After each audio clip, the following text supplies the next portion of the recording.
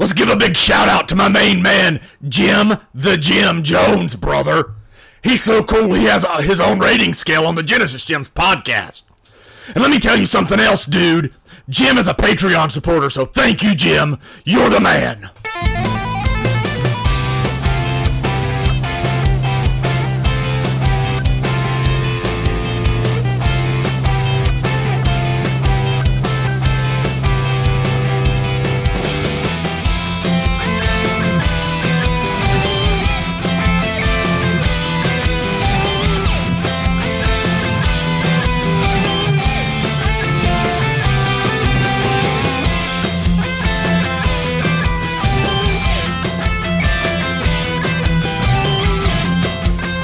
Good day, ladies and gentlemen, and welcome to Genesis Gems episode 58. I am Nick Stevens, and with me this time is... Aaron. Hey, what's up, guys? Aaron, what's up, man? How you been? Hey, man. I am doing great. Not because I just dropped my kids off at their mother's. No, I'm doing great because it's just been a pretty good week, except for getting sick a day or two there. It's been awesome because I don't know. Gotten to work on a lot of music, some of which I will mention on Sega Snippets, and gotten to really get to know some people, make some new friends over at Retro Bliss, which they're actually going to be on our podcast pretty soon here, and that's Trevor and Johnny. They do a great show, family friendly. Sometimes I've seen some mostly. There's a few shows. Most of the time. At least they tag it. They do tag it. Yeah, they tag it if it's not. But most of their shows are family friendly, I would say. But they've covered a ton of LJN games and games that don't stink. And everything in between. They cover Sega Genesis, NES, Super Nintendo, all the lesser systems, you know. Yeah, I mean, you definitely need to make some friends when you hang around me too much. It kind of brought you down some. You got to get back up here in a good standing of the friendship world. That's right. Nah, that's cool. Those guys seem really cool. Trevor's been a supporter of our podcast for a long time, so definitely excited to have them on. We'll announce what game we're going to play later. We won't ruin that yet. It's going to be really exciting. But I'm actually going to be on their show next week. What do you guys What do you guys cover? We're covering Blast Corps on the N64. Oh yeah, was that a Rare game? It was Rare's very first game on that system. And for my money, it's actually my favorite Rare game on the system. Oh. Like I love, I'll be honest, I like Diddy Kong Racing, and I didn't play Banjo-Kazooie or Conker's Bad Fur Day much in their prime, but I enjoy those too. But for some reason, Blast Corps is just a game that's forever etched in my memory, I guess. A very unique game. Yeah, I give the generic answer. I think GoldenEye was my favorite Rare game. That's everyone's. Oh, yeah. GoldenEye, just for the multiplayer alone, was a lot of fun. Now it really hasn't aged that well. Not at all. Yeah, I mean, Quake has aged a lot better than that game. I can play the Doom on 64 a little bit better than I can play GoldenEye, but hey, for the time, you couldn't beat that game. Yeah. Yeah, it's cool, man. Yeah, they'll be fun. What about you? How have you been? I've been good. I know I missed the last Patreon episode, which was a little sad. It's the first time that I haven't been on a Genesis Gems episode, but been a little crazy right now in life. I just accepted a new job, which is pretty cool. Wrapping up my old job right now. I've been working at the same place for like 12 years, so kind of bittersweet. So life's a little crazy, but it's good. It's good. This job's closer to home. It should allow me more time to even dedicate into the podcast. Definitely more time to dedicate to my family, which is important. So, but crazy, but good. So I was happy to hear you and Landon kill it on the Snatcher episode, though. That was cool. We tried. We really tried. It was a lot of fun. We missed you, but hopefully you'll get to play through that game when you have more time. Yeah, and all those that listen to us on Patreon and those who don't need to go check it out because we're going to be covering Typing of the Dead this month. Can't wait, man. Yes. Can't wait. I'm getting my 70 words a minute up to 80 now. So, trying to get my fingers ready to go. Warming up my fingers. Yes. WPM, man. That's right. Mavis Beacon's got nothing on Typing on the Dead. Mavis Beacon. Love it. That's right. When I was in typing class, I remember this lady used to put a cardboard box over our hands, and you couldn't look down at your hands. It was awesome. That is awesome. And I remember I got through the typing class like before anybody that was in my grade, and I thought, all right, I'm gonna get to slack off the rest of the year, and then she just made me do it all again, like the whole course. No. You gotta be kidding me. I'm so glad I got to skip typing classes. And in high school, most people had to take one. Since I did telecommunications and networking, we would do our work and then just play Quake. Yeah. Play Tribes, like the rest of the class. Tribes, oh man. Epic. Yeah. Skiing down the mountains, right? Pretty much, and jetpacks. Oh, that game was Tribes, yeah. Fun, yeah. That was a good one. Oh man. Well, yeah. So Genesis Gems, guys. If you'd like to connect with us, check us out on our website at www.genesisgemspodcast.com.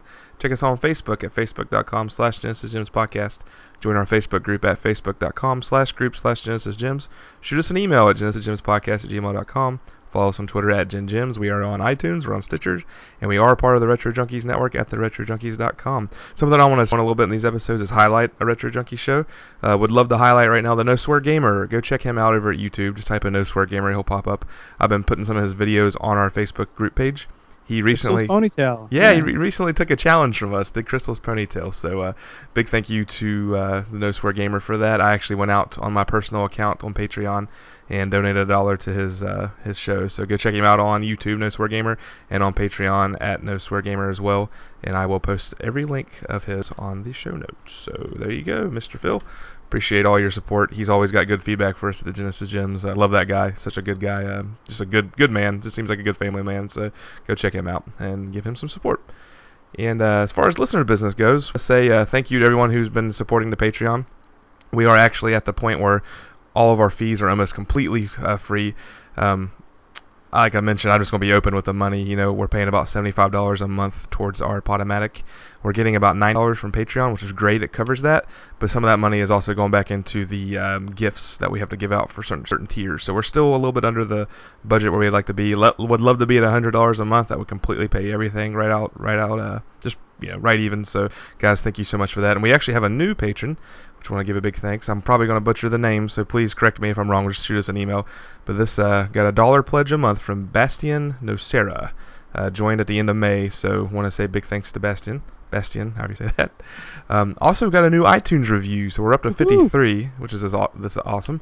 I want to say big thanks to Escape Soul 01. Escape Soul says, "Hey GG, you guys are awesome. This podcast always makes my day. Keep up the great work." And it was titled Gem of a Podcast with 5 stars. So big thanks there, Escape Soul. Appreciate it. And it's not, and we don't just ask you guys for iTunes reviews for the fun of it. We definitely appreciate you guys. And part of the reason the iTunes review is so important is that's how more people discover our podcast. That's right. The more reviews you have, the higher standing the show is in the iTunes search, so that if someone searches for Sega Genesis or retro gaming, they'll actually find our show faster. So you guys are actually helping grow our podcast and helping people find our show. So thank you so much. Awesome. And the last bit of listener business, I'm going to do a little announcement of some prizes. So back on our group page, I posted some duplicates, and I'll get into that a little bit later because I kind of did an inventory of all my Sega games. Kind of nerdy, but this is a nerdy podcast.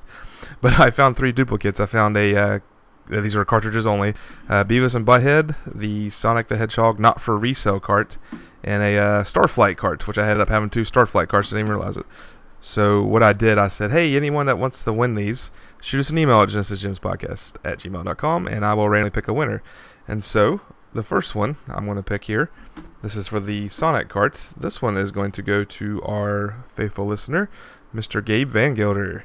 And he says, love the show, the best Sega podcast out there, period. I really want Sonic because I gave my Sega Genesis a long time ago to a poor family, and I was young, dumb, and didn't think I would miss Sega. I was wrong. Did I mention I love chili dogs? Laugh out loud.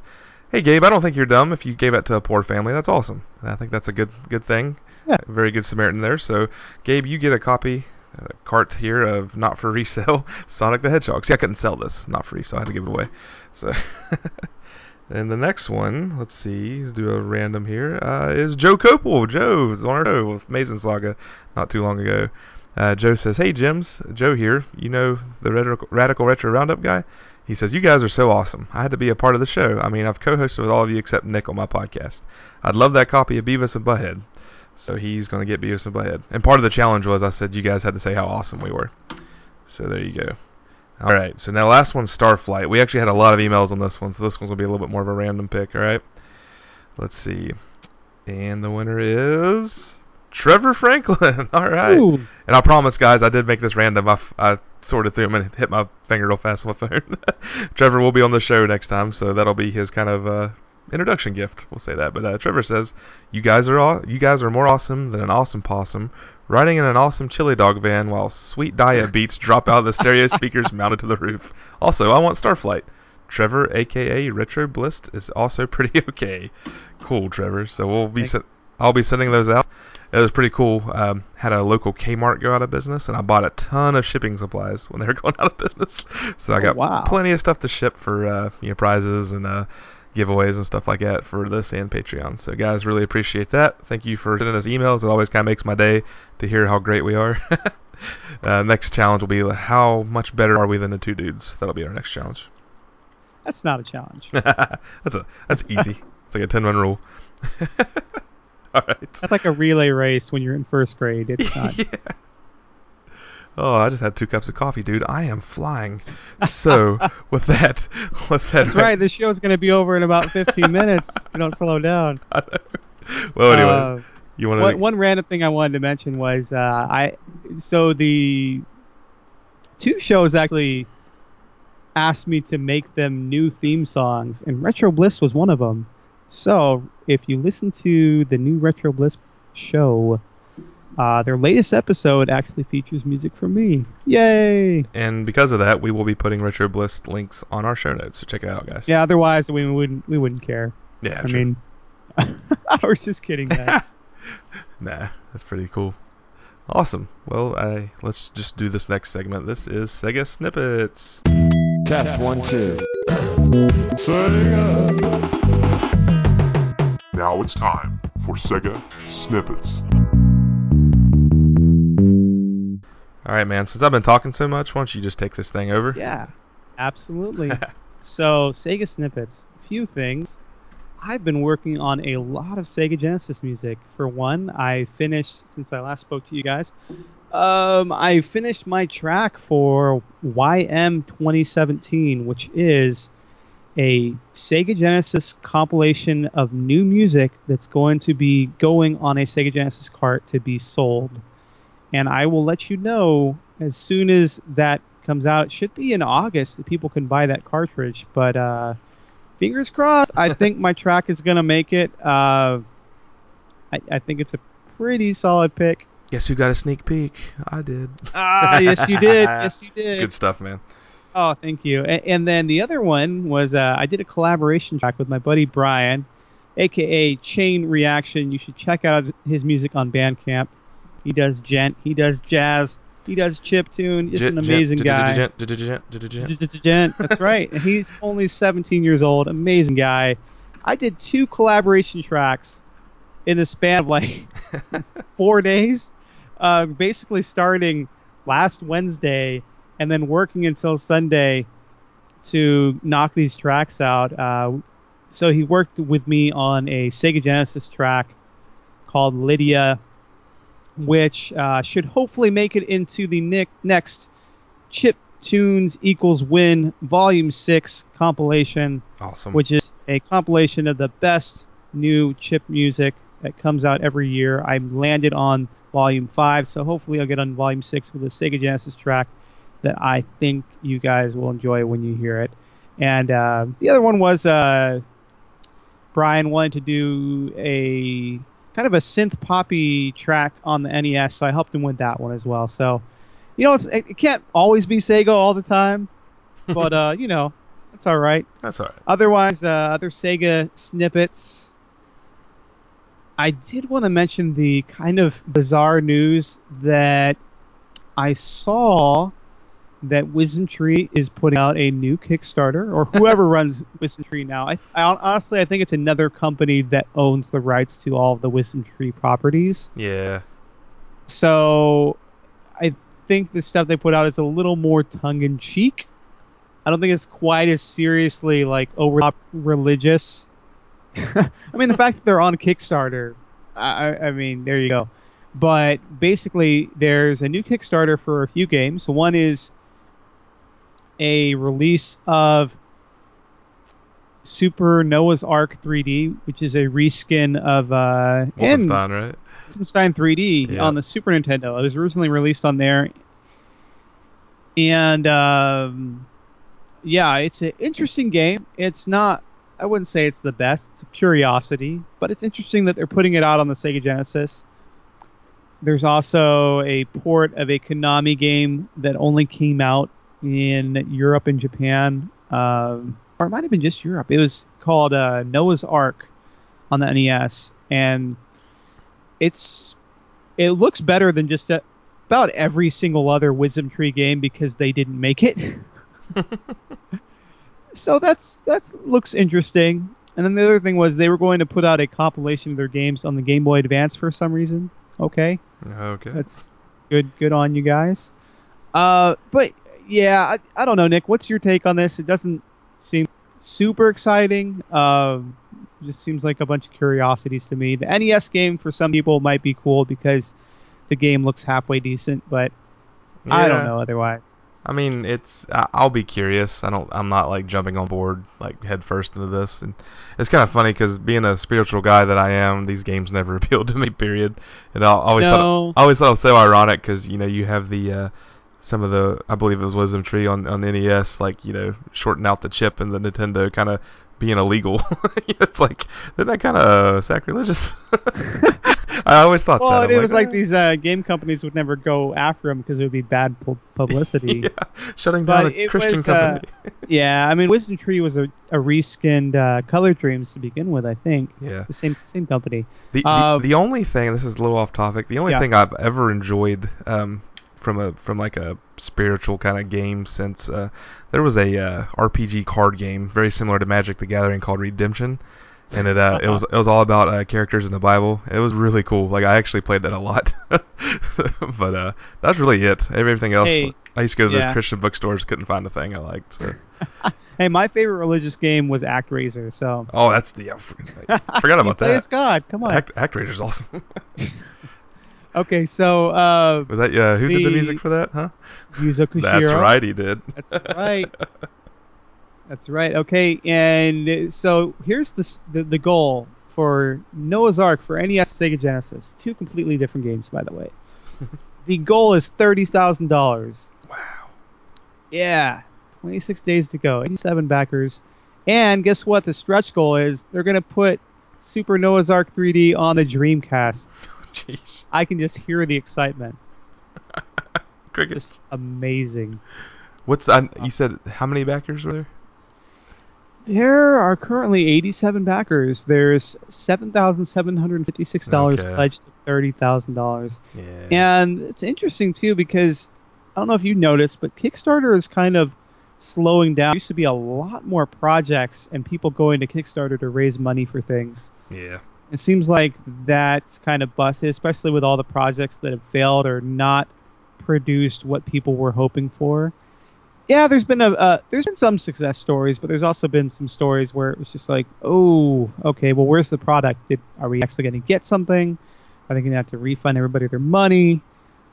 So, I mean, and there's been some really cool-looking Sega Genesis games, too, that have been kickstarted. So, just depends on the project and how much business sense they have and expectations versus reality. Yeah, and I actually I forget about things. Like I've actually backed a few things that I'm like, oh yeah, I backed that. I backed Nintendo Quest, and that was a success. Well, yeah, that was so cool. We were kind of in with with Rob there, so that was cool. But there's like I backed a game called Tanglewood. It's a Sega Genesis game. I've actually talked to the creator. We're gonna try a game on a show sometime. But it looks really awesome. But I keep forgetting about it. And I'm on Kickstarter right now. That's one reason I'm remembering that. I backed that. I backed the Sega. What was it? I'm sorry. The magazine. Yeah, Megavisions, which they're actually Sega magazine. They actually have what, 3 issues out now. And then I'm so not caught up on it. I need to read it. It's so worth it, guys. Probably need to get Requiem back on the show. And then I also backed, I mean, it's not just a Sega game, but the Mutant League Football relaunch. So that's pretty cool. that looks really good. But, absolutely. Yeah. Did you have any Sega snippets of your own, good sir? Yeah, just a little bit. I know you and Landon touched on this in the Patreon episode, but Sega Forever, is that what it's called? Forever Sega Forever. Oh, these yes. games on the iOS. I've not tried it, so but I've heard bad things. Yeah, and I think I posted a little bit on the page. It's pretty bad if you're wanting to play it for free. The amount of ads that come out. So I'll go over it real quick. You know, Sega is planning on releasing a bunch of games on this for iOS and Google Play and I guess the Android store right now. Right now they've released Sonic the Hedgehog 1, Altered Beast, Phantasy Star 2, Kid Chameleon, and Comic Zone for the Genesis in particular.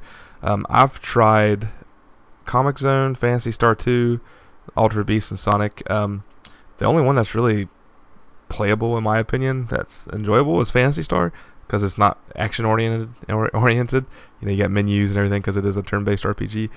But other than that, I don't recommend this. Especially if you don't like touchscreens, it's not very much fun, in my opinion. I couldn't get anywhere. I'm pretty good at Ultra Beasts. I can usually get through the first few levels without even getting hit, and I couldn't even make it past the first level with those awful touchscreens. So yeah. So if you want to try it, it's free. But Yeah. I would recommend. I hate this because I want to not be the Sega hater because this is a Sega podcast, but I just do not like this. I think it's I'm just covering my ears going la la la la la. yeah. La. Yep. All right, so we'll move on from that. I do want to talk about one more thing. Yeah.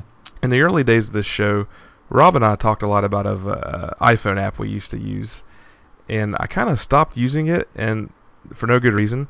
It was more of just I had a new phone, I forgot to download it. Collector app or what? Yeah, it's a collector app. It's exactly what it is. So if you go on the iTunes store or I guess Android too, it's just called Retro Collector for Genesis Drive. It's part of the puregaming.org website, and I finally made an account so that way I can view my collection on the on your PC or anywhere, and then also on your phone. But it's really cool. I used it mainly just for the pricing for the podcast in the past, but I finally went through and did an inventory and put all my games in here, and I thought I had a lot more games than I do. I only have 122 physical carts, so that's kind of weird. But it gives you stats on that. It says, I have 15.38% of the Sega Genesis collection, and my collection is worth $2,016. And you can actually go in there and say that you have the cart, or you have the cart in the box, things like that. And it gives you your most rare game. So the most rare game I have is Beyond Oasis, and the most valuable game I have is Splatterhouse 2. So that's kind of cool. And then you can see what games you still have left to collect and things like that. But I encourage anybody who's been collecting to get this app. You can actually add friends and compare games and put your games up for sale, things like that. But again, if you want to go on the website, it's puregaming.org, or if you just want to search for it on the iOS, check it out. It's let me make sure it's Retro Collector for Genesis and Mega Drive. I have other apps as well for PlayStation, Saturn, Dreamcast, things like that. So go check that out. If you want to friend me, I am nickys485@gmail.com. Do people still call you Nicky? Not my local friends do. Okay. Yeah, Nick was a very popular name. Nicholas was a very popular name when I was growing up. So there's 5 kids in my class with the name Nick, so we all went by different versions of that. So I ended up being Nicky. I was Ronnie. No, I'm just kidding. No one ever called me Ronnie. Hey, Ronnie. Hey, Ronnie. Yep. Yeah, that's right. My middle name's Aaron, just like your career. And my initials spell Nas, which that was kind of a nickname when I was in high school. my initial spell, just Aaron Joseph Hickman. AJ. So my brothers tried to call me AJ, and it just never stuck. Yeah. But you know what? My artist name is 3 letters long, so what I'm finding is it's a lot easier to enter that into a high score table now. No, that's right. Because it's just DYA. It's great. I always said Ace because it was just really easy because it was right there in the first few letters of the alphabet. Fantastic. Yep. All right, man. Aaron Hickman is a dude who knows a lot about Sega games. Ask him questions, it's okay, and he will answer them if he wants. Am I ready for this? Let's find out. Okay, you know what? This is fantastic because I had it pulled up. Yeah. I had it pulled up, and you know what? I got distracted, and I pulled it down. But I'm just going to look for my smiling face. and I think I will find it. Give me a second, guys. All right. It's been so long. It's been so long. Here it is. All right, so here we go. Here's a picture of me at MagFest earlier this year. Whew, seems so long ago. Back in January, I am wearing a Chewbacca hat to keep myself warm. Yes.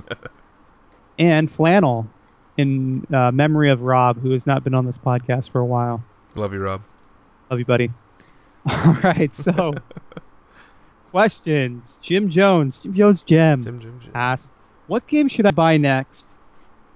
Complete in box that shouldn't break the bank. Fun but obscure. And I had a few choices for you. I think Dan and Cameron Werme had some great choices too. I think they said Risky Woods, which is an EA title, which is actually really solid. It's just a really tough game. I would also say you can get Subterranea pretty cheap, complete in box. Yep, I have it. So I would recommend that game. It has amazing music. The gameplay is tough as nails, but it's really well put together. Dinosaur for Hire. That is a great game. Great, fun little game that plays a bit like Contra with a sense of humor. Yeah. That was an obscure one I had never heard of until like 3 years ago. Yeah. Yeah. Did we cover that game? We did, right? Nah, we haven't covered it yet. Okay. Spoilers. Spoilers. No, we have not covered that game. Just in my head. I think it's because we covered, which was another one of those games that focuses on a comic book property. So, my other two games that kind of popped in my head.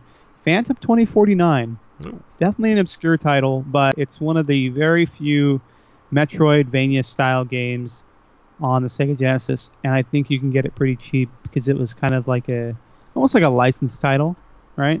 Yeah. Have you gotten to play it at all? I messed around a little bit, but now that you're talking about it, I'm literally going on Amazon to see how much it costs. Yeah, it's a really interesting game. It's a little wonky in places, but it's still worth playing. The last one I thought of was Todd's Adventures in Slime World. Bear with me. This game probably has one of the worst soundtracks in recorded history. And Agreed. If you want a symphony of dying cat sounds, this is the game for you. But the gameplay is fun, especially if you get people together. I think it's only 2 players on the Sega Genesis, but the multiplayer in that game is fun. It's really fun. And it's a port of the Atari Lynx game, which had like 16-player multiplayer. Hopefully we'll get to cover it on the show at some point. I think it's a really cool game. One that grows on you if you give it a chance. So that's another one. I don't think that one's too expensive. I could recommend, is there a cheap RPG or game on the system? I don't know that there really is, besides, like I mentioned, Starflight. All the other ones are kind of expensive now. Yeah, the one I picked up recently that wasn't too bad was Shining in the Darkness. It ranged about maybe $15, something like that. That's a pretty good price for an RPG on the Sega Genesis. So, Shining in the Darkness is a really, really solid game. So, Sword of the Vermilion, that's pretty cheap too. Sword of Vermilion. Yeah. I mean, there's stuff. There's like Sorcerer's Kingdom. There's Teresia, but those ones just aren't that fantastic. Landstalker. Yeah, Landstalker's great. But obscure titles, man, there's a ton. There's obscure shooters, but most of those cost money now because they're shooter games. That's why. But that's what kind of sprung to my mind. So, Trampoline Terror, there you go. No, I don't care about that one. Terror. But, I did get to play Super Highlight, which probably is pretty cheap.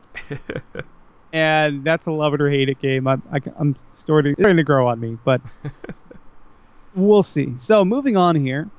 Great question, Jim. Andrew Coed, good fan of the show. And he actually applauded us on how we pronounce his name. He said he said we were right on Coed. Awesome. Yep. What NES game would you have liked to see remade on the Genesis, and what improvements would have been made? Sega. Okay. Oh, I liked it. Michael Kelso gave an angry react. I love it. Well, besides the fact that we got RC Pro Am, we got Battletoads, we got Snake Rattle and Roll, we got There were a handful of other ones that were on Sega Genesis that were also on NES, as I recall. But a game that I really would like to see on the Sega Genesis that was on the NES that was really good. So we did get a Contra game. So I can't really say Contra. I kind of wish that Capcom had handled more of the Disney properties. Yeah. So I would say that. Like a better graphics version of like DuckTales or something. Yeah, that would be pretty neat. I think more Bubble Bobble type games. You know, Snow Brothers was on the Sega Genesis, and that was really cool. Yep. Adventures of Lolo. Love that series. That would be great on the Sega Genesis, I think. I thought that's the Sega Genesis just needed more puzzle games in general. I think the Ninja Gaiden like side scrollers. I know they had that one arcade version of Ninja Gaiden, but the actual side-scroller games, some of my favorite games of all time, would have been great on Genesis. And really good on the Master System, but only in Europe, apparently. Yeah. But that was a great question. I'm trying to think of any more. There were a few Zelda-type games on the Sega Genesis. Crusader So we were in Crusader Ascenti, Landstalker, obviously, even Wisdom Tree's own effort. What is that game called? It's Spiritual Warfare. Yeah. It looks very 8-bit. Uncharted Waters made it to Sega Genesis. That was also on NES. So there have been some cool games. Pirates got a port to Sega Genesis. I'm trying to think of like very iconic NES games that would be a good remake on the Sega Genesis. And yeah, those are the ones. And he also asked, how would you make them better? Well, you've got 16 bits, so... Blast processing. Don't do what they did for Batman Returns and completely redraw the sprites and make them look ugly as sin. Or, make the music a bunch of dying cat noises. So I think a company that could handle something like this would be Konami or Capcom. Those are the two heavy hitters that know how to port games the best.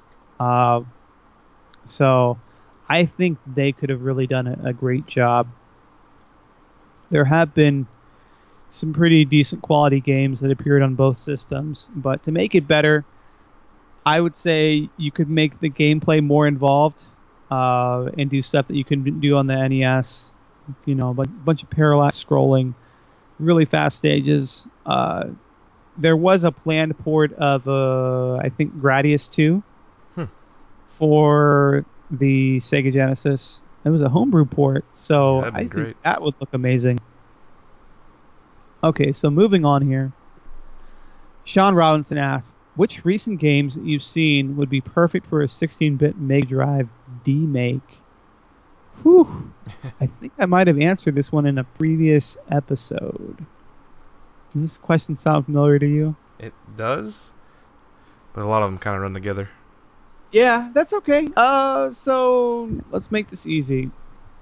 Maybe a deathmatch style game or a fighting style game like Super Smash Brothers with Sega characters. Yeah. Down that. The other thing I'd be down for is a RPG for the Sega Genesis based off of an existing newer property. How about a two-dimensional Dark Souls on the Sega Genesis? I'd be down for that. Chakan kind of fills the void in terms of like how dark that game is. If only the game actually knew how to play well. It's like X-Men but worse. Yeah. Spoiler alert. We're getting pretty bad about that, aren't we? Game. Yeah. Overwatch. There you go. Ooh. I think Hearthstone could be pulled off on the Sega Genesis, even with the lack of colors. There you go. It'd be a fun game. I would love to see any card game. Maybe a little Fallout in the style of Shadowrun. Yeah. Yeah, that would be cool. A return to the 2D 3/4 perspective of Fallout games would be cool. So, moving on here, Nick DeMarco, Nick D. Down in the dungeon. All right, so he says, listen, just because Chewbacca is a huge Spelunker fan, there's no reason to skin the poor guy for a hat. Also, I've become a big fan of the Master System game, Master of Darkness. Why wasn't this released on the Genesis? Because it was so close to a Castlevania ripoff. That's a great question. I will answer that question with another question. Why haven't you played the Game Gear version? Ooh. Burn. So Sega did actually make another version on the Master System. On the Sega Game Gear. On the Sega Genesis, good question. Maybe it would have been too high profile. Maybe they realized they shouldn't rip off other IPs so directly anymore. Because we all know Alex Kidd was kind of a Super Mario Brothers knockoff, but as well intentioned as it was. And Golden Axe Warrior was pretty much The Legend of Zelda. Still really good. And Axe Battler was pretty much The Legend of Zelda 2. So I don't know what to tell you there, Nick, other than they probably just didn't want to catch flack from Konami. They were already hurting for third-party developers on the system anyway. So I don't know. Let's see here. Jonathan Grayson asks, Smash or Pass? Michael Kelso covered in Ghost Pepper Hot Sauce. What? 8 copies of Sonic Spinball, the Proclaimers in their prime, both of them, a box Sega Nomad and a sack of gummy bears, and 2 Polaroids of Nick DeMarco in a string bikini. That's great. Oh, man. Shoot. So Nick DeMarco responds, hey, now, this is a family show. No one wants to see Kelso covered in Ghost Pepper Hot Sauce. Kelso says, joke's on you. I love Ghost Pepper Hot Sauce. Ghost Pepper Salsa is good, too. Oh, man. So, Smash or Pass? I don't know what that means. Do we have a dictionary of that on the show? That might be. Smash might just mean it's something that we want. Smash or Pass. Yeah, I don't know if it's the British colloquial term for... There's all kinds of stuff. I don't know what it means. Yeah, something I won't mention, but on this family-friendly show we're doing here. But it's something that you want to do. Oh, wait, no. Yeah, you don't want to say that on here. The Urban Dictionary. I think I figured it out. Yeah, I got it. So, Proclaimers in their prime I think would be pretty great, because even though their song does kind of grate on you after a while, it's a fun song. And they probably have a bunch of other catchy tunes. A box Sega Nomad and a sack of gummy bears? Yeah, that's hard to pass up. I think that would be my favorite thing, to be honest. My kids would love the gummy bears and the Nomad, to be honest. Yeah. Okay, so moving on here. Sean Robinson, let's see. Would Sega Genesis have succeeded without the Sonic the Hedgehog games? Yes, I think so. They succeeded with making a ton of arcade games well before Sonic came out. Though I admit Sonic did help sell the system and kind of add a kid-friendly element. Though Sonic did seem a little more grown up, I guess, than Mario. He had a little more attitude. Yeah. But yeah, would Sega have succeeded? Yeah, I think so. I think it's very possible. Though, mascots did sell systems, I suppose. There were plenty of other great games on the system, not just Sonic. Sonic the Hedgehog isn't even my favorite game on the system, so there you go. Yeah. So, Ian McGarry asks, what's your favorite Hadaway song? And then you said, you had more than one? Yeah, I did. I dig deep for this one. I think you're going to have to cover, this is going to have to be a challenge for Aaron. He's going to have to do a Hadaway song in the chiptune style. Oh, that's going to happen. Maybe for our Patreon. Yeah. So, how about, let's see, Rock My Heart. There you go. It's not What Is Love. Just say Rock My Heart. Rock My Heart. That sounds good to me. The song probably goes, rock my heart, baby, don't hurt me. All the songs do that. We all do the same thing. All right, so Gabe Van Gilder asks, seeing that Crash Bandicoot just came out, did you get it? Who would win in a 4-way fight to the death? Sonic, Crash, Mario, or Master Chief? Whew. Okay, so answer your first question. No, I didn't get it because I don't have a PS4 yet. Would like to have one, but I was a fan of the Crash Bandicoot series on the PlayStation. I thought they were a nice alternative to the other mascot-based platformers of the time. It felt like it played quite a bit like Donkey Kong Country in a 3D way. But I enjoyed them. I liked them a lot. So yeah, I would love to play that. The remix. I've heard they did a really solid job. Yeah, it was real cool too, because in the latest Uncharted game, there was like a little Easter egg of kind of letting you know that Crash was coming back before you actually go out into your big adventure. You know, you're back at your apartment with your, I guess it's his wife. I guess is it Helena? Can't remember her name. Yeah. So that she actually says she sits down on the couch and she's like, come on, Nathan. I bet you can't beat me at this, and you have to try to. You actually play the original PS1 Crash Bandicoot game because Naughty Dog made both games, Uncharted and Crash Bandicoot. So it's kind of cool. You actually played the first level of Crash Bandicoot. And, that's hilarious. Yeah, so that was kind of neat. It was kind of like a little Easter egg because when I played that, I thought, ooh, they're bringing Crash back. Oh yeah. Yeah. See, they should have had them playing Rings of Power. That would have been really old school. Yes, it would. A deep cut. Go back to the Sega Genesis. Deep cut. Whew. All right. So, Sean Michael. Oh, so Gabe asked the second question. Sonic, Crash, Mario, or Master Chief? Sonic, he's got that super speed and blast processing. Duh. Obvious choice. Duh. Use them in his dust. All right, so Stephen Michael says, is why did the chicken cross the road a suicide joke? Whoa. A little too heavy for this show, buddy. But I applaud your effort. That's funny. I think I gave him a sad react for that. Okay. So Annie Lewis asks, is the Hokey Pokey really what it's all about? Where we've devolved into silly territory. That's all right. Yes, the Hokey Pokey is really what it's all about. So do the Hokey Pokey and shake it all about. So Tyler Jones asks, what are the best arcade emulator programs? MAME? MAME. And MAME. And MAME. Pretty much it now. They're kind of like the king of arcade emulators. They pretty much, I think they've incorporated other stuff too.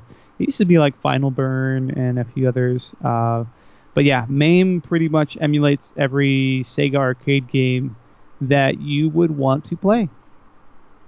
I don't think they emulate Laserdisc games, but I don't recall if Sega had many of those. But yes, go for MAME. That's MAME, and you can get it for just about anything. If you've got a Raspberry Pi, even better. You've got yourself a portable retro gaming station. So there you go. That was the end of the Ask Aaron segment. Nice.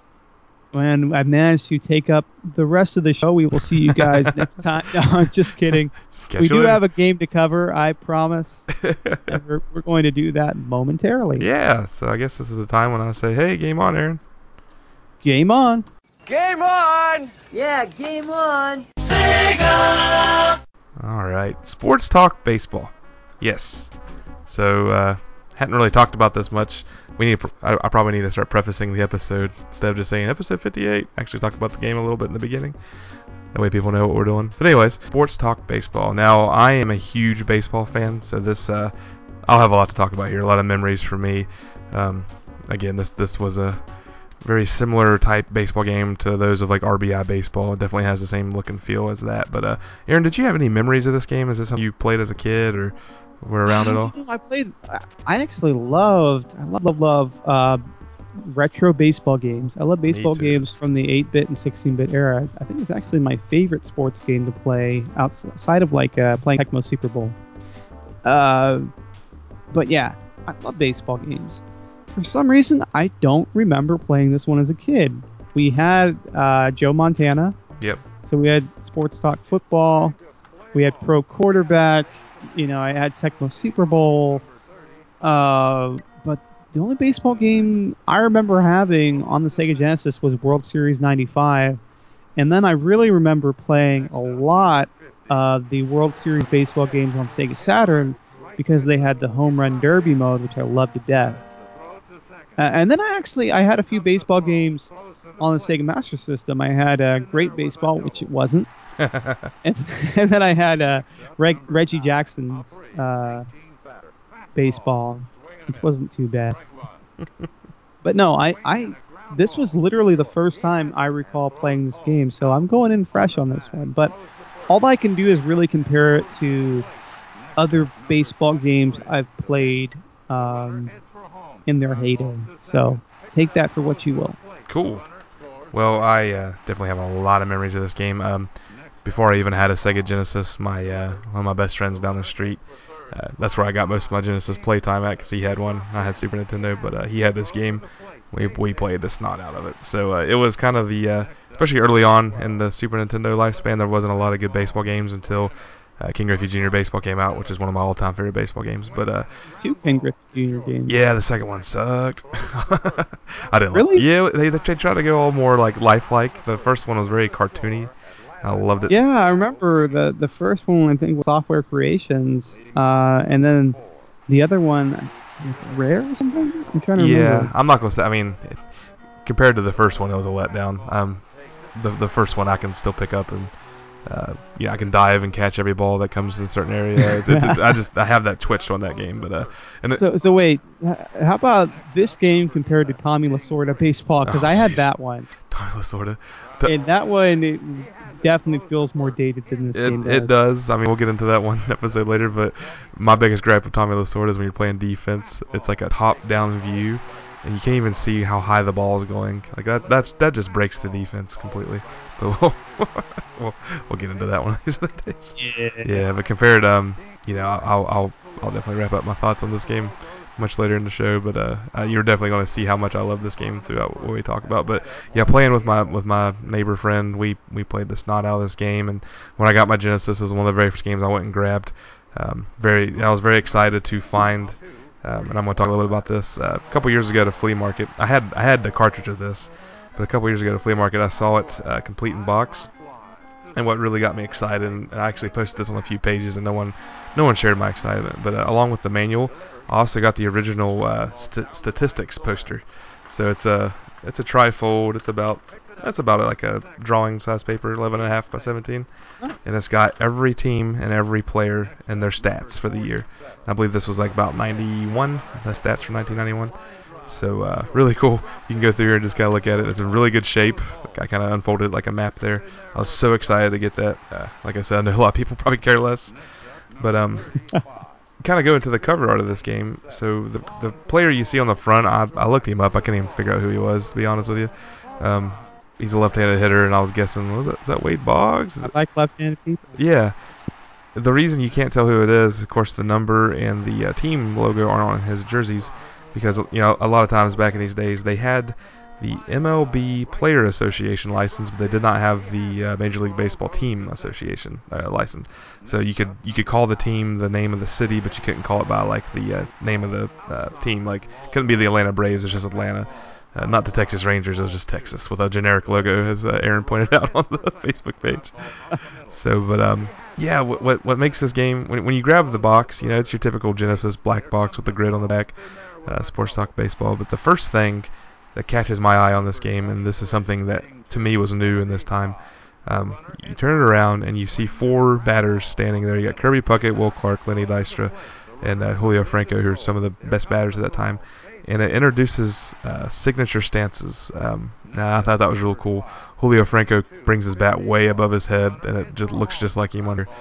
Kirby Puckett kind of had an outside stance a little bit. It looks just like him here. So that. Did you call him Kirby Puckett? Kirby Puckett? I probably did. Bucket.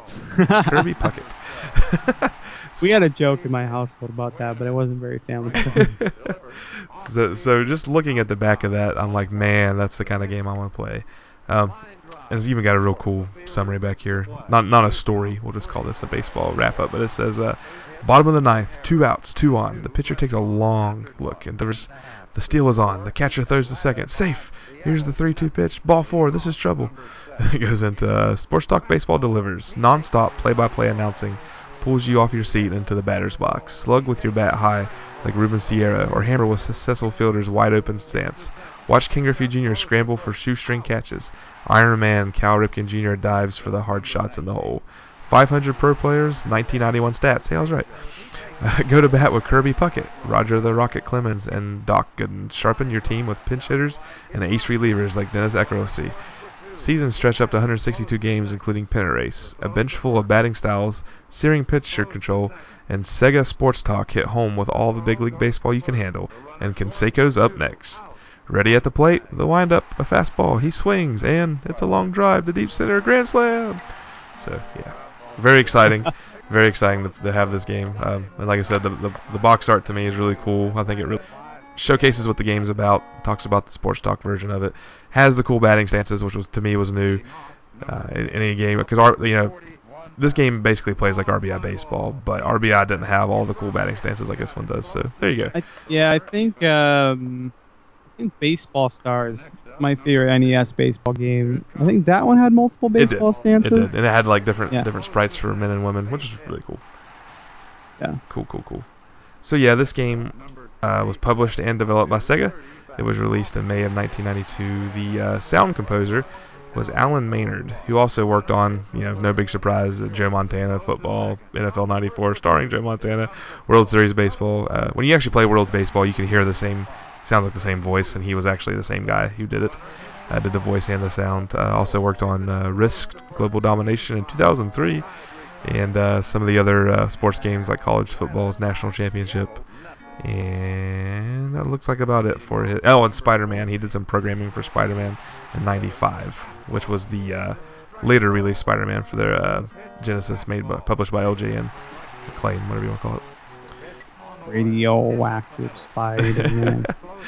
So this game's very affordable right now. Loose, you're looking at about $4.21, it says.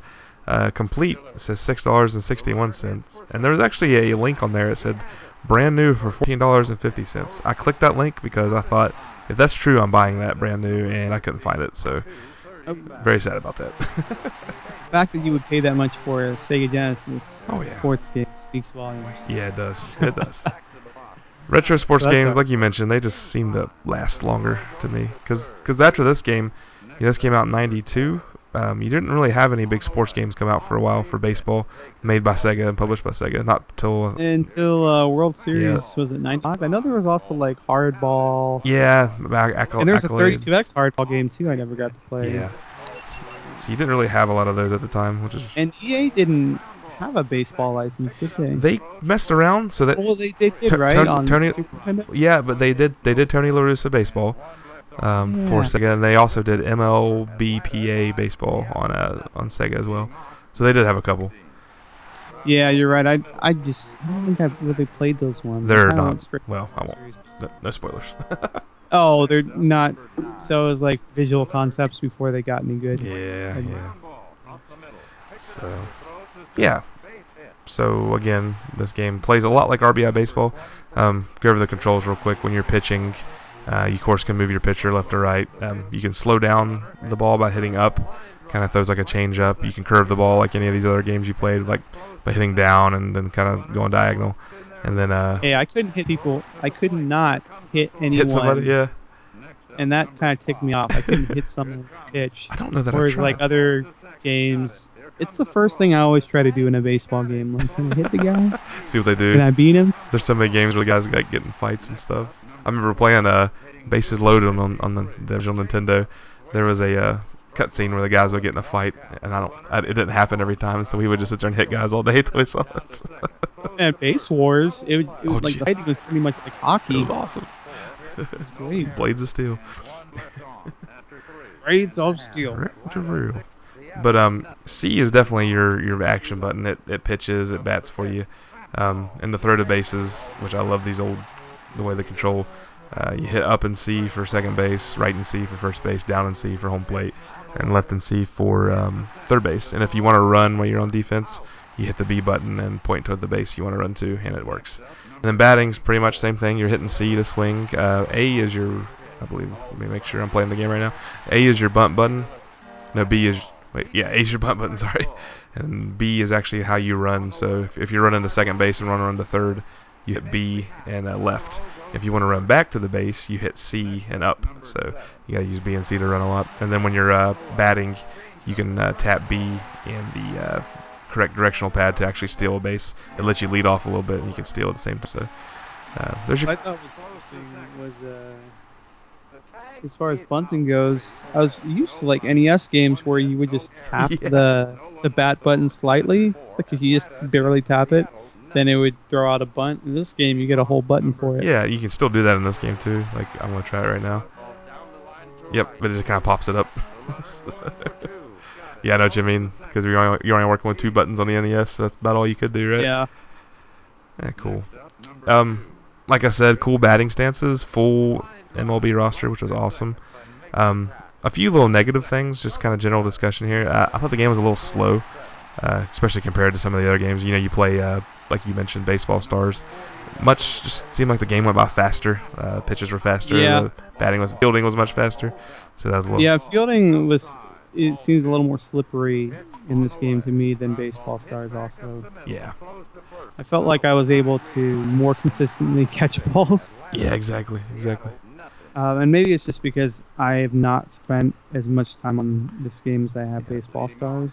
So I don't know. It becomes almost like a twitch in a way, or like muscle memory, because like I can tell when balls in the area where I can the wrong way. That's what I do. You run the wrong way. Well, and that's the thing. I played this game so much. If the ball's in a certain area of the outfield, I know which outfielder is going to make it there. So that's cool. And then I know exactly when to dive to get a ball. I mean, not exactly, but I have pretty good confidence to dive for any balls that are kind of out of your reach. So, and I play pretty good defense on this, which is cool. And my computer is. Don't you just hate it in the computer? Like every time you're pitching, they try to steal a base. Yeah. And that there's a little gripe too, because the catcher, his reaction time when you're hitting C just doesn't seem to work real well. You just got to keep hitting it over and over again. I thought that was a little annoying. Yeah, let's talk about the. This isn't really. I don't want to get too far into sound, but just the guys, the sports talk version. You know, the whole sports talk theme of this game. I think that's what kind of made Sega big at the time with Sports Talk football. Was Pat Riley or David Robinson, was that Sports Talk as well? I'm thinking it may have been. That was like Supreme Court. Yeah, it was on the back of this book. No, maybe not. Catch the Admiral's color commentary at the breaks. I don't know. I didn't play that one very much. But anyways, the talking on this was definitely very innovative at the time. It doesn't hold up the best because when you start playing the game pretty quick, it gets behind. Like I noticed I already had one out, and it already told me, like, it was slowly catching up, like, a fly ball, throw it a second, he's out, as I'm about to bat with the next guy. And it wasn't the first game, to be honest, it wasn't the first baseball game to do talking. You had, I think it was World Series Baseball on the Intellivision, that you could buy a special cartridge or a special add-on that would, it's called the IntelliVoice. No, that's cool. It would give you a voice in the game. I had no clue about that. That's really cool. Yeah. And this was in the mid 80s, I think it was. So, well before this, but of course the Intellivision wasn't quite it wasn't the mainstream success that the Atari 2600 was. I think it was priced more expensive.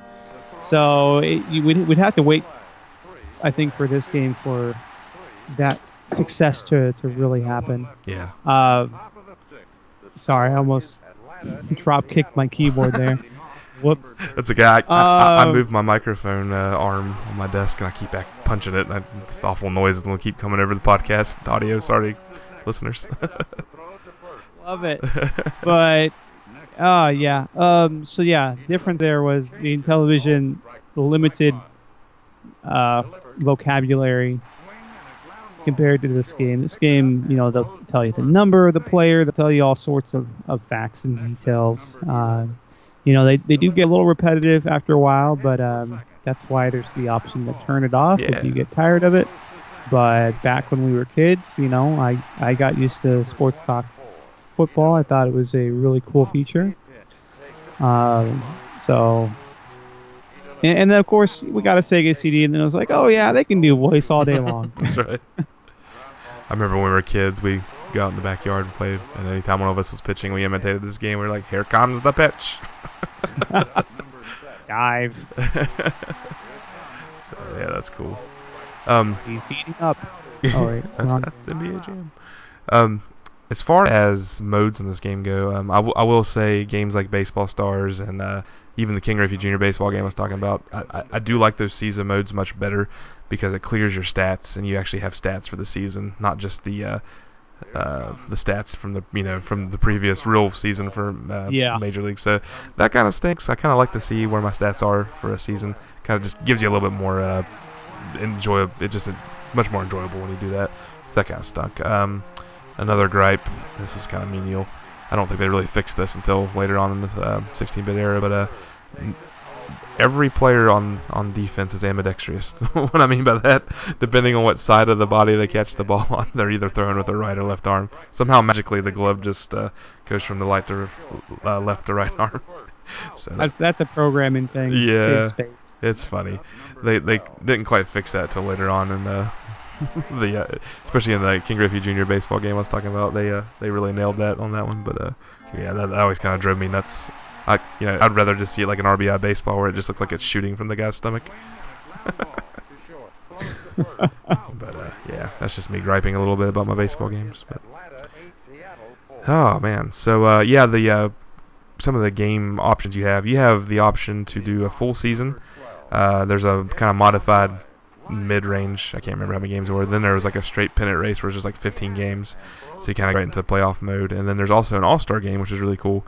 Brings in the best players from the National and the American League, so that's kind of fun just to pop in and play and hit a ton of home runs with these guys. It's kind of nice to have like Jose Canseco and who else was on that team? Julio Franco on the same team, so it's kind of cool.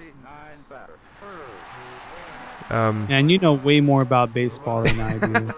I recognize the big names, but if you start asking me questions about stats and positions that players played, I am so lost. Yeah. And like the fact that did you own Sports Jeopardy on the Sega Genesis? I did. I was so terrible at that game. I was great at Jeopardy, but I was not good at Sports Jeopardy at all. I couldn't. If they released that like in today's world, I wouldn't be very good at it. But where I played so many sports games at this time, and it was real funny because I'm helping coach my oldest son in baseball right now, and some of the kids don't quite understand the rules. Like when there's a fly ball, less than 2 outs, you got to tag up before you run. Kids are just now starting to learn that. Some of the other rules like that, and like just when to. Well, like when they played, they're used to playing T-ball, where it's like one kid hits the ball and everyone runs towards it. But I was telling my buddy, who's also a coach, he and I grew up together. I'm like, I learned the rules of baseball by playing these games so much. Like I understood. That's how I learned baseball. I understood what an infield fly was by seeing that first on a video game, or understanding balls and strikes. Because right now the kids they just get 5 pitches and 3 swings. There's no balls and strikes. I understood that before I was like 6 years old because I played these stinking games so much.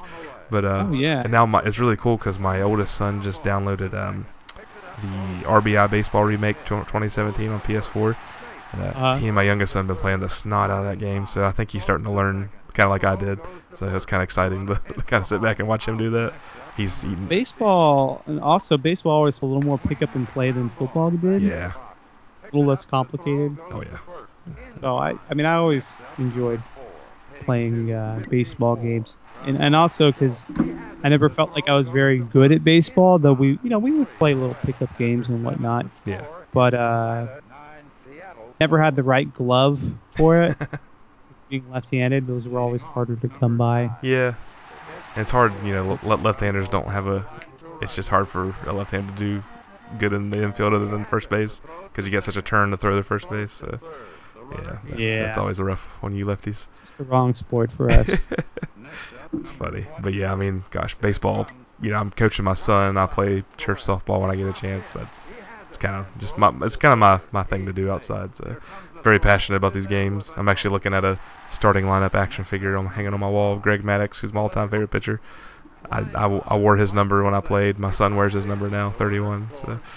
Nice. That's my age now. Yeah. That's what I was last year. I'm 32 now. Whew, you're old. I am old. So that's cool. What else we got here? I could talk about this game for a long time. Let's talk about those logos.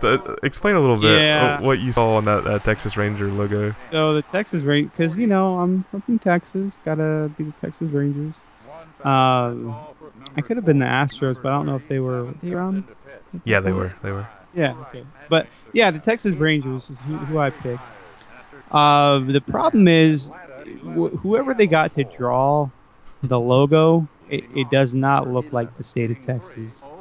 It looks like the state of Texas got warped and misshapen, horribly disfigured. It's pretty bad, guys. And just to kind of give you another example, like I just started a game with Chicago and Pittsburgh. Let me see if I can pull this up real quick. Where do you go? Where's my screen? I really don't know where my screen's at. Anyways, like the logos for every team, and there's a few YouTube videos that explain this. Some of them get really, really stay close to the real team logo. It's like it's almost tiptoeing that copyright thing. Like I mentioned earlier, they only had the license to use the players, not the teams. That's right. Oh, they got close. I'm like, ooh, how is there not a lawsuit on that? But yeah, cool stuff. I keep hitting this microphone, sorry guys. I gotta move this back to where it was. I'm trying to pick up my mouse and knock it on the ground. Oh man. Yeah, cool deal. So yeah, this game, man. Graphics, I'd love to touch on that. I thought so it zoomed in graphics a little bit with the batting and the pitching, so it's a little fuzzy with a lot of the kind of, it almost looks a little pixelated, but I think the animations and the unique batting stances kind of make up for that. Yeah. I wasn't a big fan. This is me being picky in a baseball game, Aaron, so stay still. Yeah. I wasn't a big fan of the pitcher's animation. He almost his arm almost comes completely straight down, which is, I don't know, it just looks funny. You know, most pitchers are kind of going a little bit diagonal when they come down on the pitch, so that to me was a little funny. And I did do the ECK test, which I called it on the Game Gear episode, and Dennis Eckersley does not pitch sidearm, which kind of drives me nuts, because most games at this time had him pitching sidearm, which kind of takes all the fun out of using him when he's on the mound, so that sucks. But anyways, what do you think about the graphics? You know what? I think the graphics are pretty decent for an early Sega Genesis title. Definitely better than Tommy Lasorda, which is the only Sega Genesis baseball game I could really compare it to. That came out in 1989. This was 92, so Sega had a few years to kind of clean things up a bit. I think the graphics are nice and colorful. You've got 3 stadiums to choose from, different color palettes a bit. It's serviceable. I would not say it looks amazing or anything. I think World Series Baseball 95 actually started to look really good, and they were able to get it to look a little more realistic. But the graphics, they work.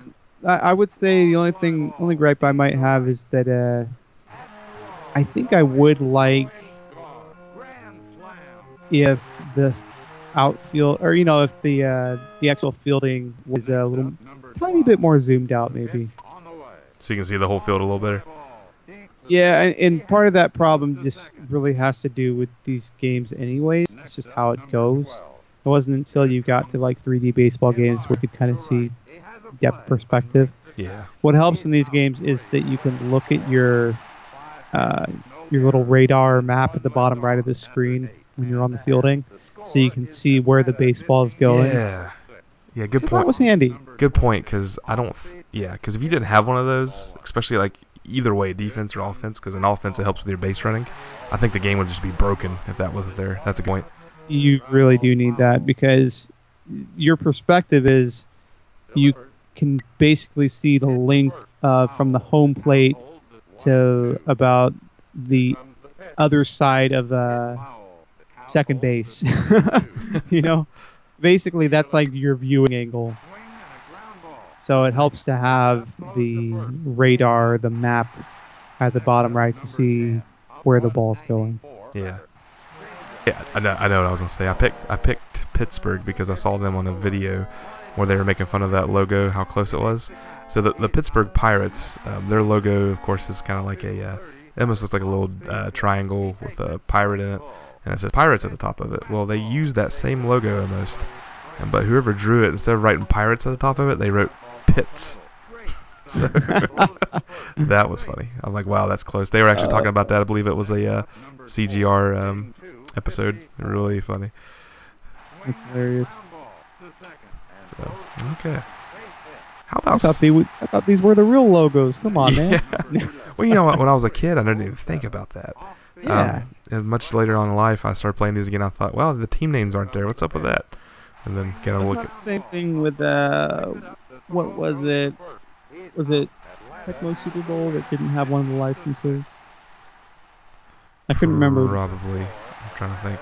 I know Super Bowl had them because they had the helmet logos when you picked your team. It might have been the first one. Oh, maybe it was Tecmo Bowl that didn't have it. Yeah, I think you're right. I think it's the first Tecmo Bowl. And also NFL football. Good old Nintendo trying to do a football game. Love it. Well, yeah, even the early MLB baseball, you had the teams, but you didn't have players. And the same thing for King Griffey Jr. You had the teams, the team logos. You had the real player stats, but you didn't have the real players' names, which I like the way they did the names in there anyways, because they use some real funny names from, like if you pick Philadelphia, you have players like, I believe one was like Thomas Jefferson and things like that. Oh, I love that. Which is great. Kind of reminds me of Fire Pro Wrestling, where they would have the real player stats and their likenesses. Exactly. But they would change their outfits or change their names, like Hulk Hogan became Axe Duggan. Yep. That's my favorite. Yeah, that's exactly right. Yeah. Kind of had a little humor to it as well. Yep. Yeah, cool. All right, how about sound? We talked a little bit about the announcer guy. What do you think of the music in here? The music, again, it's more serviceable than anything to me. I've definitely heard it's not terrible, but it's very basic. Yeah. It's about as basic as the Sega Genesis can do. It's not not obnoxious, but it's like, oh, did they really, they just use the most basic of sound design choices. Like, they use the default patch for the brass and the organ, and that's exactly what it sounds like. That's right. So it really does sound like coming straight out of your Sound Blast PC. That's what it sounds like. Yeah. Sounds like an early DOS game from the 90s. Yeah, exactly. And it's definitely not memorable because when you think about this game, I can't hum any tunes into my head. It's usually just making fun of the announcer. So, yeah.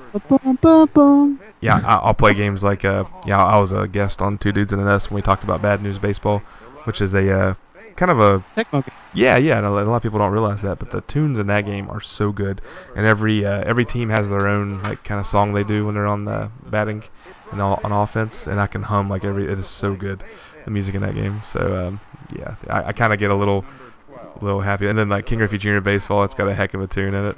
And there's parts in it where it's just just a bass playing, and then it comes in with the drums, and it's actually it's very repetitive because it's about the same song every game, but it's really good. It's one of those things. Every time I pop the game, I'm like, yeah, there it is. But not so much in this game. No, Tecmo had really solid composers for their games. Yeah, they did. Wasn't there more than one baseball game they put out? Yeah. One was Bad News. Maybe Tecmo. Yeah, I had their Tecmo World Baseball game. And I really hated it. The view was from behind the pitcher, and there was no depth perception at all. So the pitches from the pitcher mound to the home plate looked like it was 2 inches, and I just wasn't a fan of that game.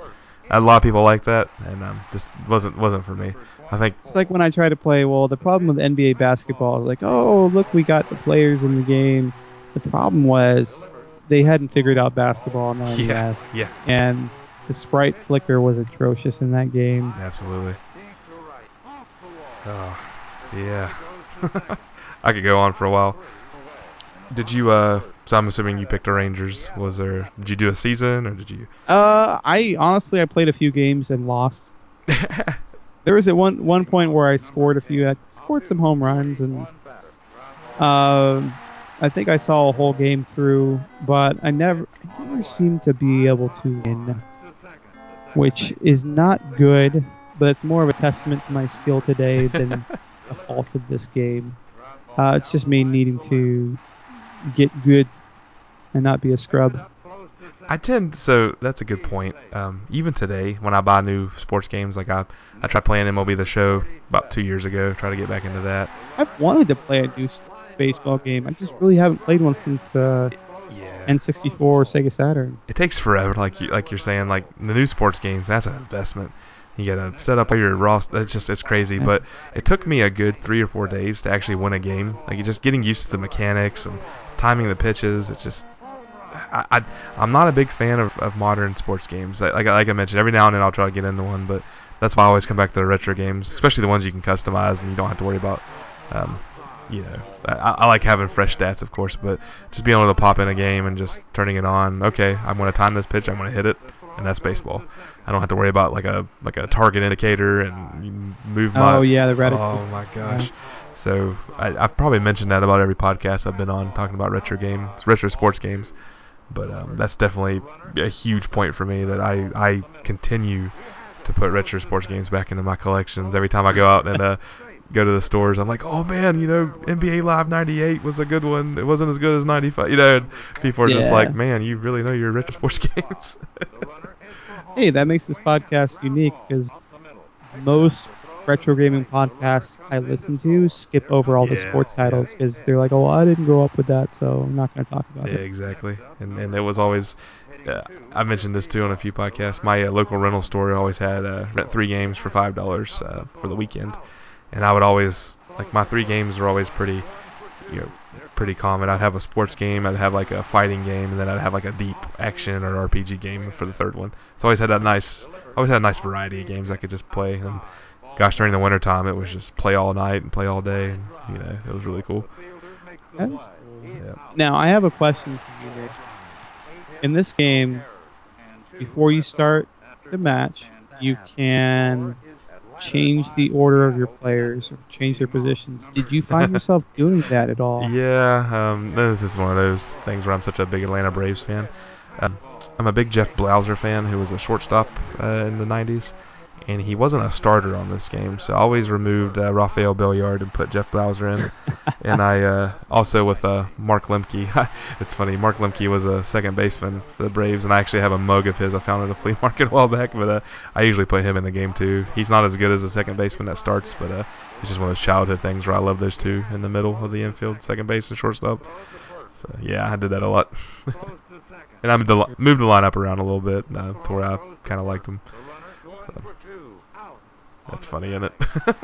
I've never, anytime I play a baseball game, I think I just go with the defaults, and probably because I don't know the players. So I'm just like, these stats look good enough to me, if I can even read them. I understand batting average and pitching speed, but beyond that, RBIs, I understand that. One of the most pure baseball games ever made, just with the gameplay wise and everything, was MVP Baseball 2005. It was out on PS2 and Xbox. And, I've heard that's probably the last great quote-unquote baseball game, isn't it?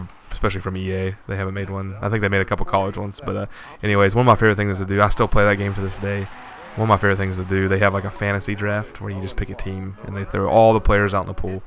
And I literally will go find like every Brave that ever played for the Braves in that time period that I liked.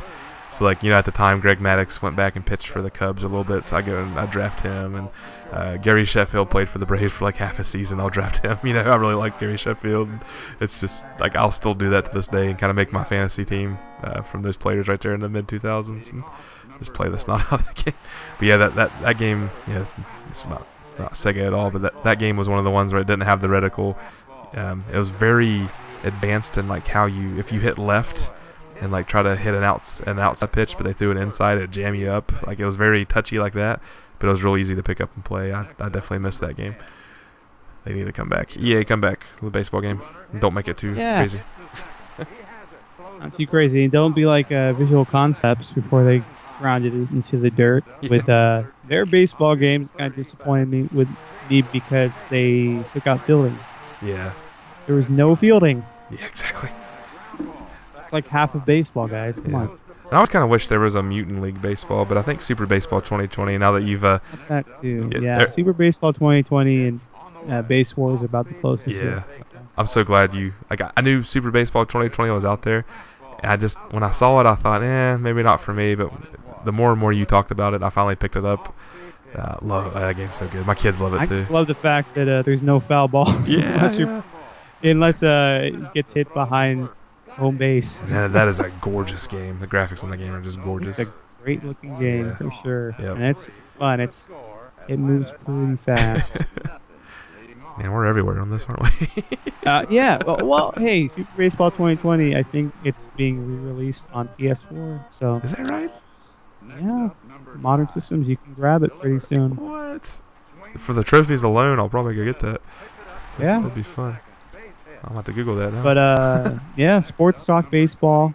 I don't really have too much more to add about it. It's, what you see is what you get. Yep. There's not anything too crazy that I can think of. It's not like there were. Do you remember like the versions of Madden where you could do like a whole training session? Yeah. Like that was, and you do like drills and stuff. That was interesting. Yeah. I just get, man, I'm gonna go on that rant again. I tried playing a recent basketball game, and there's this mode where you have to like create your own basketball player and play him through high school and college. I'm like, I just want to play basketball. I don't want all this. So yeah, that exhibition. Oh my gosh. All right. Well, I don't have much else to say. I'll definitely wrap it up here in a little bit. But since we're here in the show, let's go ahead and do retrofitted achievements. The Genesis Gems retrofitted achievements. Right. I have so many. I have one. We'll go for it. Grand whopping one. I will go for it. The stars at night are big and bright, deep in the heart of Texas. Is that Texas? Yeah. Really? And so that's picking the Texas Rangers. I'm kind of wondering what that barbecued piece of whatever that is is on your screen. It's not Texas. That's awesome. So I have 3. I didn't come up with very many. I tend when we review games for the gyms, I tend to I have dual screens at my computer. In one screen I'll put the Genesis game, on the other one I'll have my notes. And I tend to kind of hit pause and take a note, hit pause. But where I played this game so much, I didn't do that. I kind of wanted this to be more organic, so I don't have a lot of retrofitted achievements. But I got 3. The first one is the ECK test, which I just mentioned, and this is pitching with Dennis Eckersley, and of course he's not sidearm, so they failed the ECK test. My next one is Bash Bros for the win, and that's hitting a home run in the same inning with Mark McGwire and Jose Canseco. And for those of you who don't know, Jose Canseco and Mark McGwire were known as the Bash Brothers, because they were huge steroid-injected guys who hit a lot of home runs for the Oakland A's. So Mark McGwire used to look like a beanpole before he juiced up. Oh yeah. Well, yeah, and he, you'll hear some stories about how Jose Canseco kind of introduced him to some of that stuff. Oh man. Yeah. But my last one is called Sonic Boom, and this is hitting a home run and then seeing Sonic up on the scoreboard. There's a picture of Sonic up here, kind of lit up in the black screen with the little yellow lights, kind of pixel by pixel up here. So there you go. All right. Well, guys, let's ask the big question here: is Sports Talk Baseball a gym? Is this game a Genesis gym? Is it good or is it garbage? Critical reception, it's kind of odd. I went to Moby Games and there wasn't any Moby rank or any of the critic scores. I did find a really cool review, and it's a little bit more recent than 1992. This was from the Video Game Critic, and it was published on June 18th of 2006. And the headline says, playing head-to-head is great, but single-player mode is respectable as well, with aggressive CPU-controlled opponents that even try to steal bases. Sports Talk lets you play a whole season via the battery backup, but its menu interface is woefully slow and clunky. One bizarre feature is the game's domination rule, which abruptly ends the contest when one team goes up by 10 runs. What the heck is that all about? Another issue is the lack of an instant replay. Oh well, this is a 92 game, so I guess you can't ask for too much. But if you're looking for pure fun, Sports Talk Baseball is definitely the way to go. I thought that was kind of cool. We didn't mention the 10-run rule. There's definitely no... yeah, I'd forgotten. That actually did happen to me. I lost. There's definitely no 10-run rule in Major League Baseball, but that's very common in kids pitch and things like that. So they just want you to keep playing. So as far as listener feedback, I was actually shocked. I thought we'd have less, but apparently we do have some sports fans out there. And I definitely wanted to cover this game at this time of the year because we just had the All-Star game happen a couple days ago. So baseball is in full swing right now. Gets me all excited. I'm coaching baseball with my kid. it's on TV and I get to talk about it on a podcast. It's great. So anyways, the first comment comes from Brian Jellison. He would say, I would say good, but just barely. Daniel Walker says, I played a lot of this with my brother growing up. I was impressed with the voiceover at the time. I can't say it's a gem, though. I'd go with good. Andrew Coed says, I didn't play too many baseball games growing up, but I remember playing and enjoying this one. Love the commentary. Still remember the digitized old man voice. Can't say gem because it's not a must-own for me, and there may be better baseball games out there, but I liked it, so I will say good. David Miller says, I'm still a bit behind on my podcast listening since I listen to them all chronologically. The next episode of this one coming up is Rock and Roll Racing. Laugh out loud. That being said, with regards to baseball video games, the only one I played as a kid, what do you say? Was Bases Loaded 2 for the NES, which I played the ever-loving heck out of. I can still hear that wow of a pop fly and of a home run. I always liked hearing about other games, specifically this one. I just can't be bothered to play them, haha. The only other baseball game I've ever played for more than a few minutes aside from Bases Loaded 2 was the Bigs 2 on PS2. So he didn't really give a rating there, but I thought that was kind of interesting. Jim Jones says, passes an hour. What's in between good and garbage? I think we call that goodbage, but we won't make that official. Freddie Velasquez says, it's okay. I remember having fun with this one when it first came out, but there are a lot better baseball games on the system. Freddie, let us know what those better baseball games are. I'm just curious. Alex Burr says, I will personally call this game a gem, but that is through perhaps the most roses-colored glasses. This is one of my 5 most important games of my childhood.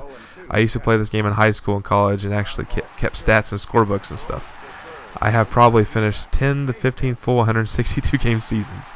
Luckily, once you win the division, you don't have to finish out the meaningless game. So many great memories, but it's quite tough to get used to the fielding. There's no safety net there pretty much. Fooling Grandpa, the sports talk guy, was and is one of my favorite funny things to do in all of video games. Slamming the infield in and out 200 times and just laughing while he takes 5 minutes to catch up with all your button presses is hilarious. Also, if you throw a runner out at first with no one else on base, send the first baseman running towards another base, and then throw back to first with nobody there. We'll send the ball off the sidewall and thus confuse Grandpa to exclaim, off the wall, and the crowd goes wild. Honestly, this is probably the best baseball game for one reason or another, pre-World Series baseball. That being said, it is a quaint game in Japanese-only ballparks and a crazy 10-run rule. It legitimately is a good game, but not a gem. I will always be unstoppable with my 91 Detroit Tigers led by Cecil Fielder and Mickey Tettleton. And then he says, oh yes, and I read a review of this game back in college, and I am going to put that review in our show notes. I think that's awesome, Alex. So that will be going in our show notes. I'm taking that note now. I'm trying to take up some space here. Blah, blah, blah, blah. There it is. Okay, cool. Andy Lewis wraps it up here and says, infield back, infield in, infield normal, infield back, infield in, infield normal, infield back, infield in, infield normal, back in, normal, back.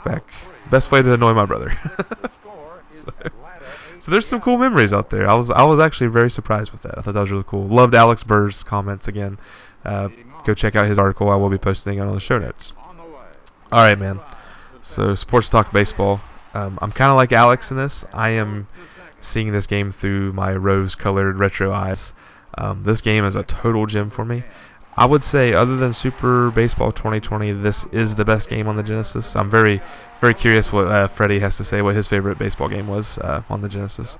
So I'm giving this game a gem. This is, again, probably my bias because I love this game so much. I pop it in every baseball season. I play through many, many games of it. Absolutely love it. The batting stances are wonderful. I think the pacing of the game may be a little slow, but I have no problem playing it. Definitely going to call this game a Genesis gem in my book. What do you think, Aaron? I will go with just good. And I think it feels a little dated now, only because of I think maybe back then I might have called it a gem. I say it's just good. It's probably not my favorite baseball game on the Sega Genesis. But most people, if we're comparing it to other games in the baseball category, it'd probably be considered a gem. I don't know. I will say just good. If that's okay. That's fine. Yeah. I have no problem with that. What episode did we say this was? Did I get that wrong? Did you say 58? I think I did. I'm looking at our ranking sheet, and Getting a little worried. 56. No, that's right. I think I typed in the ranking sheet wrong because Maze and Saga was 56. No, Maze and Saga was 57. I typed in. Sorry, listeners, if you notice our ranking sheet's wrong. All right, yeah, episode 57. So this is episode 58, and see, guys. I know. And because you all said mostly good, so Aaron and I kind of, to throw a tiebreaker in there, I said it was a gem. Aaron said it was good. Because all the listeners said it was mainly just good, I'm gonna have to lay the gavel down and cry myself to sleep and say this game is just good. All right, man. So I'm trying to write down all the times when I say this stuff to make editing a little easier. Gavel, 1 hour and 35 minutes. All right. So I'm looking at the ranking sheet right now. And if you guys want to see the ranking sheet, go to GenesisGemsPodcast.com, click on the ranking button. You can see all the games we have played and covered, and we ranked. So I kind of want to get an idea here. I'm going to look for some sports games. So Jerry Glanville's Pigskin Football. I think it was better than Jerry Glanville's Pigskin Football.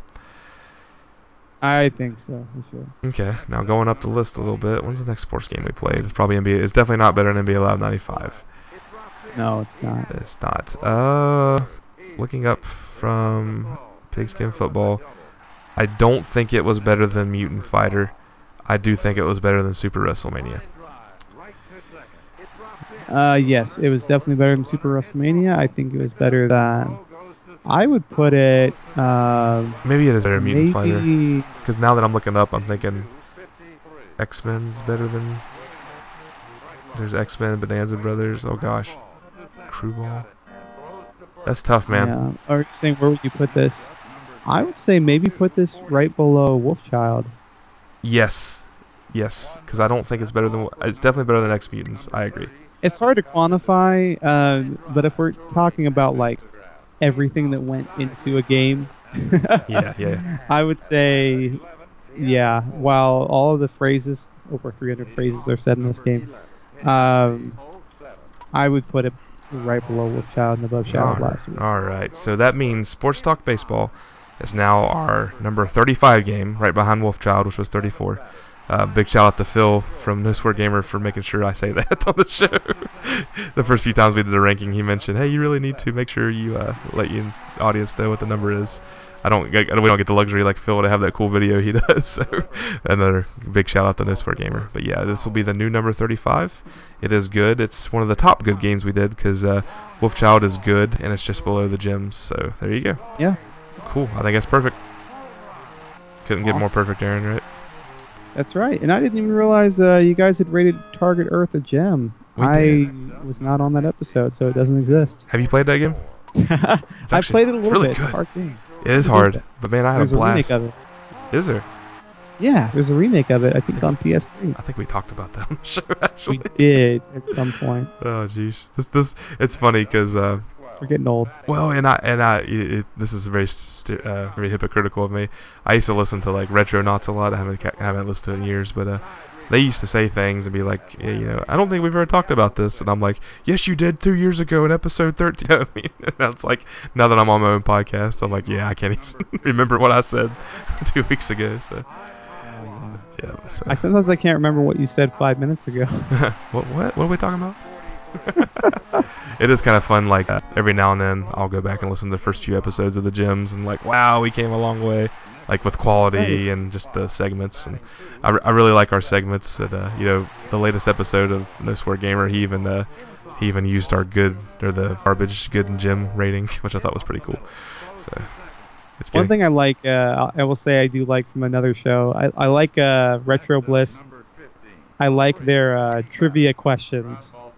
Yeah, that's a pretty cool segment, guys. I enjoy that. Yeah, I know. Where they ask each other questions, and it's not really for points or anything, but they'll just do like, so how much do you think this game is worth, or some like fun fact. Yeah. Something around that time. Which I believe the first time I ever heard that was actually when Rob and Landon first started the Retro Junkies a long time ago. They used to do trivia, and then I know the two dudes do it as well. Whenever they have guests on. I think we did it on Retro Obscura at one time, and then whoever lost at trivia had to sing a song. That's right. That's exactly right. Yeah, because I remember Adam singing. I'm like, man, he's got a pretty good voice. Yeah. You don't want to hear me sing. No, you don't. All right, guys. Well, we ranked it. We said if it was a good gym, it is good. So if you guys want to check us out, please go to our website. It's got all of our links, www.genesisgemspodcast.com. I don't even think I mentioned Patreon that much. Please go to patreon.com/genesisgems. We are on there. We're like, and I didn't give the link, but we did talk about it. So please go there. Donate $1. You're going to get 4 awesome episodes that are already out there. We're working on number 5 here soon, Typing of the Dead. Can't wait to cover that game. But guys, we did mention our next show. We will be hosting the guys from Retro Bliss. Can't wait for that. But our next show, we're going to continue the trend of some not so popular games. Aaron, tell them what game we're going to cover next. Well, it's a catastrophe. That's all I can say. Dying cat noises. That's right. Oh, jeez, like on cue, the keyboard's about to fall over again. Yeah, dying cat noises. Well, all I can say is, what could possibly go wrong? What could possibly go wrong with the next game's pick? Yeah. It starts with a B and ends with awful. No, Bubsy. Yeah, it's Bubsy. It's Bubsy. Bubsy. Yeah. So that'll be fun. Can't wait to talk to those guys. I need to really, really dig into their podcast. They release their episodes fast too. Yeah, they do. Yeah. So good for those guys. That's definitely definitely takes a lot of work. I know from well, they have someone who produces their show, so hey, maybe if we get enough Patreon support, we'll just pay someone to produce our show. Yeah. If anyone wants to do that, if someone wants to produce our show for $1 a month, I will pay you $1 a month.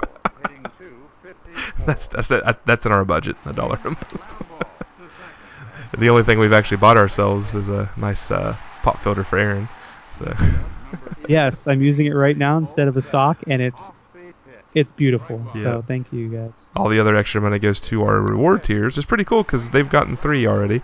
So a couple of the gentlemen who've supported $20 or more, I believe, $25, have received a T-shirt, a Genesis Gem custom T-shirt, a Genesis Gems custom mouse pad, and most recently, if you look at our Facebook page, a Genesis Gems custom ink pen. And they all seem pretty excited about that. And I mentioned a while back, she hasn't quite completed it yet, but my mom's actually working on some customized Genesis Gems art. It's going to be really cool, and we're going to make prints of it, put them in little frames, send them out to the supporters who at a certain tier. So, and I'll also probably put those up for sale on our website as well. So she's a wonderful artist. I sent her over some pictures of some Genesis characters of my favorite. So she's going to put a little her own interpretation of over there. So it's going to be cool. She was drawing Sonic the other day, and he kind of looked like super chubby, and I kind of liked it. So. That's great. Had the big belly, so I was like, yeah, keep that up. I wanted her own interpretation of the characters. So. Was he eating a chili dog with sauce? What's that? Is he eating a chili dog with sauce? Ooh, no, that's a good idea. No, it's a hot dog with sauce. Hot dog with sauce, yeah. I'm not going to be redundant here. I apologize. Chili dog Down with sauce. Texas, chili dog with sauce would just be a chili dog with ketchup as well. Yeah. Now the West Virginia dog is the hot dog sauce, mustard, and onions on top. So good. There you go. So good. All right, guys. That's the bun. Crispy bun. Gotta toast it a little bit. Good stuff. Well, all right, fellers. We definitely appreciate all the support. Definitely appreciate you all being patient with us. We've been pretty consistent with 2 episodes a month. Past few months have been a little here and there, but we're definitely going to try to stick with 2 episodes of the Gems a month and then 1 episode of the Patreon. So stick with us. We're definitely going to keep at that. Definitely appreciate all the listens, all the support. Love hearing the newer listeners. So if you're a listener who's not involved in our Facebook group, and if you don't like that kind of stuff, just shoot us an email. I would love to hear from you. That's definitely probably my favorite part of podcasting is just the community we have. So it definitely helps, having a bad day at work, pop up in my, my phone a break or something, looking at all the communication going on in the community. Love it. Love that we've been able to bring a community together of people who love retro gaming and Genesis. So definitely want to keep that up. So anybody out there who doesn't feel comfortable being in a community like that, would love just to hear from you. Even if you don't want me to read your email on the show, just shoot us an email. I just love to interact with you. It'd be fun. So definitely want to encourage someone to do that. And Aaron, you have anything else you want to add? No. Just thank you guys for listening. And of course, toot my own horn. You can always find my music over on Bandcamp if you like. dya.bandcamp.com. And we really appreciate you guys. Thank you for listening, and we hope you stay tuned for our next episode. Oh yeah, episode 59, man. We're almost at 60. Whew, crazy. All right, guys. Well, with that, we will catch y'all later.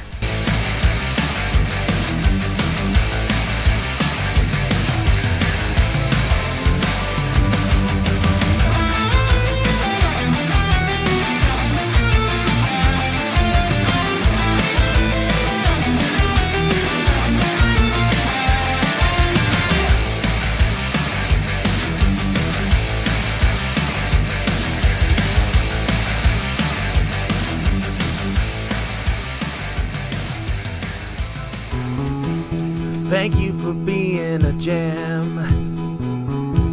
Played you once and now I'm back again. We would like to give a big thank you to the following patrons: Chris Vanderhoff, Jared Adams, Daniel Tolan, Andrew Coed, Stephen Govditch, Otto Gregerson, Rob Luther, Jim Jones Jim, Matt Daly, Alex, Bastian Nocera, Alex Ray, Jason Wilson, Bradley Smith, Alan Tracy, Nick Mellon, Trevor Franklin, Andy Layton, NZ17, John Grayson, Joshua Witt, Landon Long, and Michael. Thank you for being a gem.